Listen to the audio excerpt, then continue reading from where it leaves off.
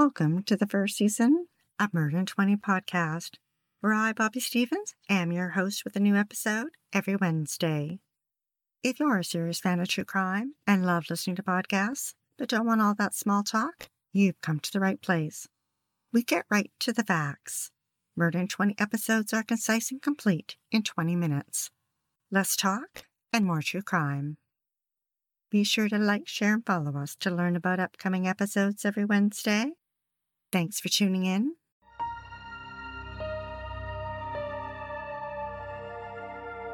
This is Murder in 20's second trek across the pond, this time to Austria in Europe. The interesting thing about this episode is that although serial killers often kill close to home and in their comfort zone, this one killed on two continents, separated by 6,000 miles in the North Atlantic Ocean. Born in Austria in 1950, Johann Unterweger, known as Jack, had a rough childhood as an illegitimate son of a prostitute and a U.S. soldier. His mother abandoned him as an infant, and he was sent to live with his grandfather for 7 years, then was shuffled around foster families.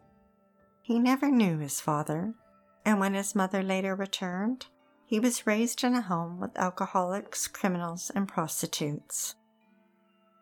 It's often debated as to whether serial killers are born or made. At a young age, Jack committed burglary, robbery, and assault. And by 16, he was a pimp and had been in and out of jail many times. At age 23, he murdered for the first time. Consumed with rage against his mother, he marched 18-year-old Margaret Schaefer into the woods and beat her with a metal bar. His mother's face flashed before his eyes. He wrapped Margaret's bra around her neck and strangled her. Jack was caught and charged with her murder. He would claim that she was a prostitute, but police later said that wasn't true. The public and media were fascinated by the details, the brutality of his childhood, and the savageness of his crime. At his trial in 1976, he confessed to killing her and was sentenced to life in prison. Prison seemed to serve him well, at least on the outside, the side that he showed to other people. He used his ample time to deal with the trauma of his past and educated himself. He began to write and became known for his stories, poetry, and plays. While behind bars, he founded a literary magazine and also wrote his autobiography called Purgatory. The words he wrote describing his tormented childhood resonated with the artistic crowd, and he won literary awards. The public and the media were again fascinated with Jack. The killer had become a model for rehabilitation. Jack was a master of manipulation, his good looks reminiscent of serial killer Ted Bundy, but with the swagger of a rock star. He drew people to him, some who felt sorry for him and felt the need to rescue him. Others thought he was a literary genius. Strangers rallied behind him and petitioned for his early release. The Guardian newspaper in London reported that psychiatrists said there was no acute danger of him committing further acts of violence, as he now got rid of his aggression in his writing. And the prison governor said, "We will never find a prisoner so well prepared for freedom." In May 1990, Jack's rehabilitation was considered a success, and at 40 years old, he was released from the Stein prison. He was on parole after serving only 14 years of his life sentence. With his release, Jack's fame intensified. Within months, he received numerous lucrative offers and was driving a white Ford Mustang, wearing expensive suits, and appearing on TV talk shows. He moved into an apartment in Vienna and hung out at the street cafes looking dapper, dressed in a white suit, white shirt, white pants, and white shoes. His autobiography was a bestseller, and he traveled for book signings and readings. 4 months after his release, ladies of the night began disappearing and turning up murdered. In mid-September, Jack, who was now a journalist, drove a white BMW to Prague in Czechoslovakia. He was writing a report on prostitution. On September 14th, he interviewed some of the local working women. A woman who was interpreting for him that day departed just before midnight, leaving him in Wenceslas Square. Nearby, Blanche Bokova, a saleswoman who occasionally made some extra money as a prostitute, spent the night out with friends at a bar and left alone around 11:30 p.m. Shortly after, she was spotted with a man around 40 years old in Wenceslas Square.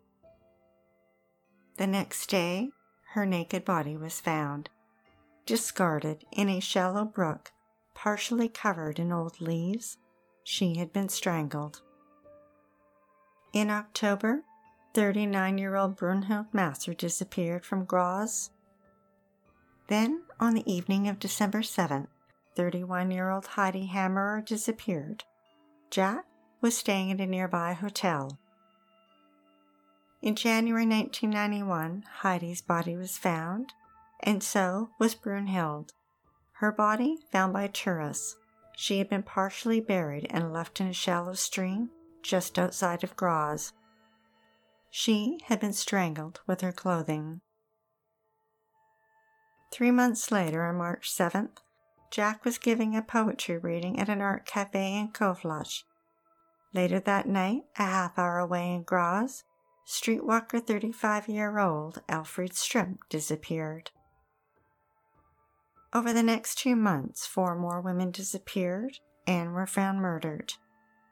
23-year-old Sylvia Ziegler, 25-year-old Sabine Motzi, 25-year-old Karen Aroglu-Slaki, and 32-year-old Regina Prem, all strangled to death with their own clothing. The ligatures all had the same knots. Police in Graz knew they were looking for a serial killer, and some were beginning to wonder, could the killer be Jack? But they had little evidence. Brunhild and Heidi's bodies were so decomposed by the time they were discovered that there wasn't any forensic evidence, and there were no witnesses that saw Jack with the victims. However, investigators got a lucky break when they found Jack's BMW. Although it had been found in a scrapyard, forensic technicians scoured the car and found a hair. DNA testing confirmed that hair belonged to Blanche. Jack was hired to write freelance articles for several Austrian magazines, and in the summer traveled to Los Angeles, California in the United States. He would be writing articles on prostitution in the city and arrived on June 11th and checked into the Cecil Hotel, a hotel near Skid Row that garnered attention in 2013 when Canadian Elisa Lam stayed there, then disappeared. Weeks later, her body was found floating in a water tank on the roof. But perhaps its most famous guest was Richard Ramirez, known as the Night Stalker. He terrorized the city for a year in the mid-1980s and was eventually caught and convicted of 13 murders. Now, was Jack staying at the Cecil Hotel a coincidence? Likely not. During his 5-week stay in Los Angeles, Jack interviewed prostitutes around the hotel for his research and even managed to get a ride-along in a police patrol car. And again, women began disappearing. Only 9 days after he landed in sunny California, the body of 35-year-old Shannon Exley was found on a brush-covered hillside on the shoulder of the Pomona Freeway. Shannon was known to work her route around the hotel where Jack was staying. 10 days later, the body of 33-year-old Irene Rodriguez was found sprawled on the pavement. 20 days later, 26-year-old Peggy Jean Booth's body was found in rugged brush in the remote hills of Malibu. Peggy Jean also went by the name Sherry Ann Long. All three women were strangled with their own clothing, a method police found unusual, even for a big city like Los Angeles. On July 16th, Jack returned to Austria and wrote 2 articles based on his research in Los Angeles. This caught Interpol's attention. Jack was under suspicion for the murders in Europe, and police questioned him. He claimed he was innocent, and he reacted by taunting police. He contacted the media to say that he was being harassed and that he was the victim. He even told the journalist that he would commit suicide rather than go back to prison. The media seemed to be split. Some felt the police were unfairly targeting him and that he might be innocent. Others speculated that in their headlines, that the unknown killer could be a known murderer.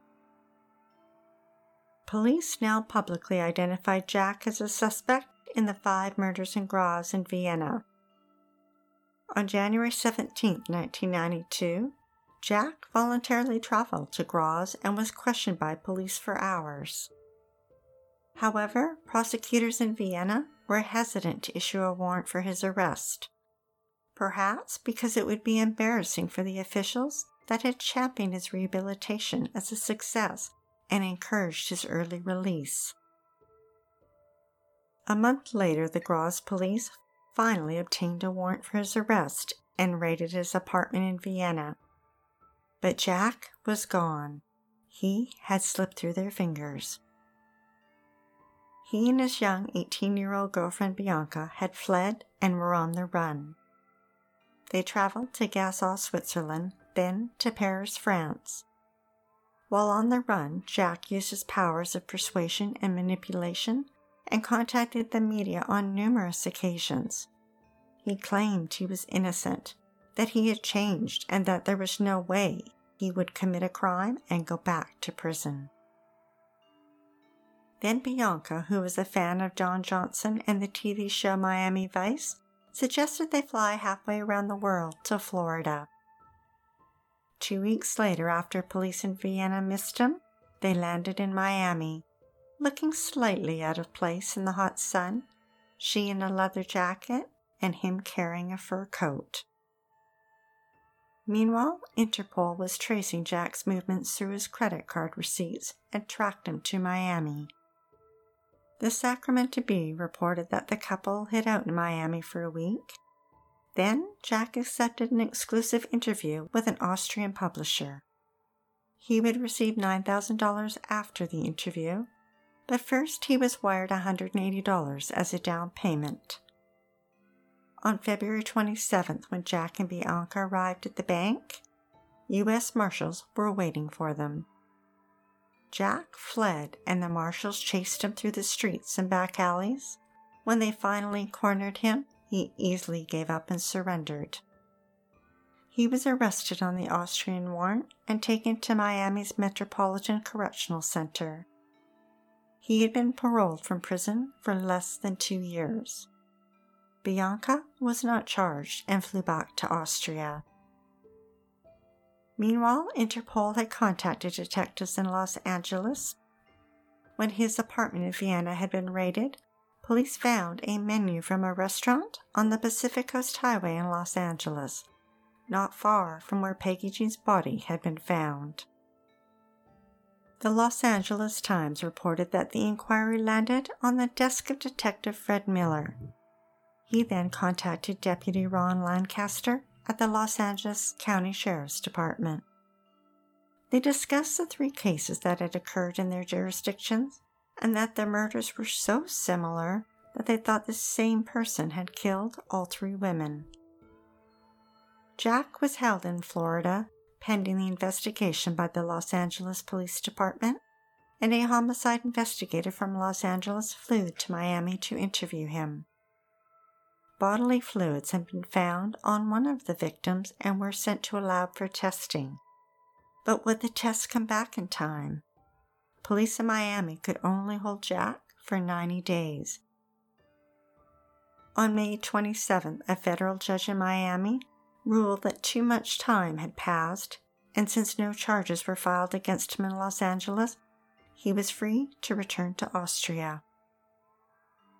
Police in Los Angeles were disappointed. They knew that Austria did not extradite its citizens to countries to face prosecution where there is a death penalty, and California was a death penalty state. Jack would never be returned to Los Angeles to face murder charges. On August 30th, 1993, Jack was indicted for the murders of 11 women, 8 in Europe and 3 in the United States. In a twist, Austria's judicial system allows its citizens to be charged for crimes committed in other countries. When Jack's trial began 8 months later in Graz, he was 44 years old. His new autobiography titled Dangerous Criminal was set to be released during his trial.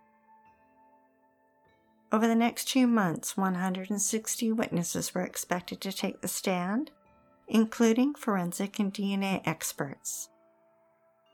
The Guardian newspaper reported that a psychiatrist testified that he spent 2 days interviewing Jack and described him as profoundly sadistic. Jack, on the other hand, told the court that yes, he was a rat and a criminal, and that he consumed women rather than loved them, but that he was innocent. Much of the prosecution's case was circumstantial, except for 2 key pieces of evidence.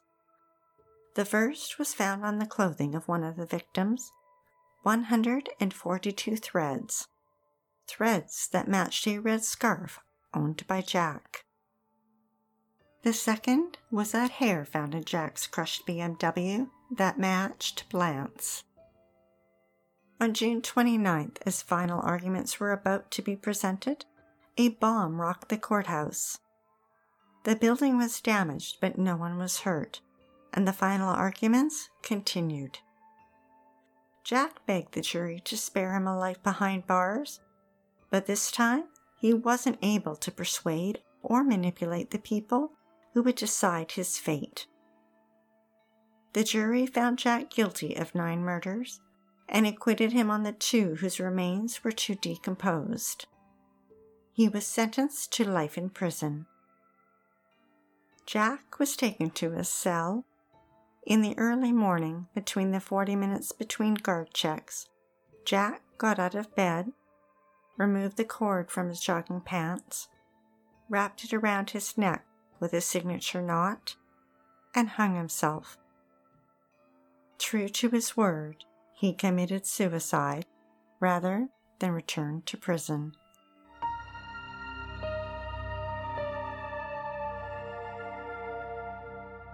Thanks for listening to Murder in 20, with less talk and more true crime. Be sure to tune in next Wednesday for the episode of Catherine Carroll. Brian watched his best friend Greg go to jail for murdering his mother. A murder he committed. He stayed silent for 11 years, and it was only after DNA freed Greg that a police sting finally put him behind bars.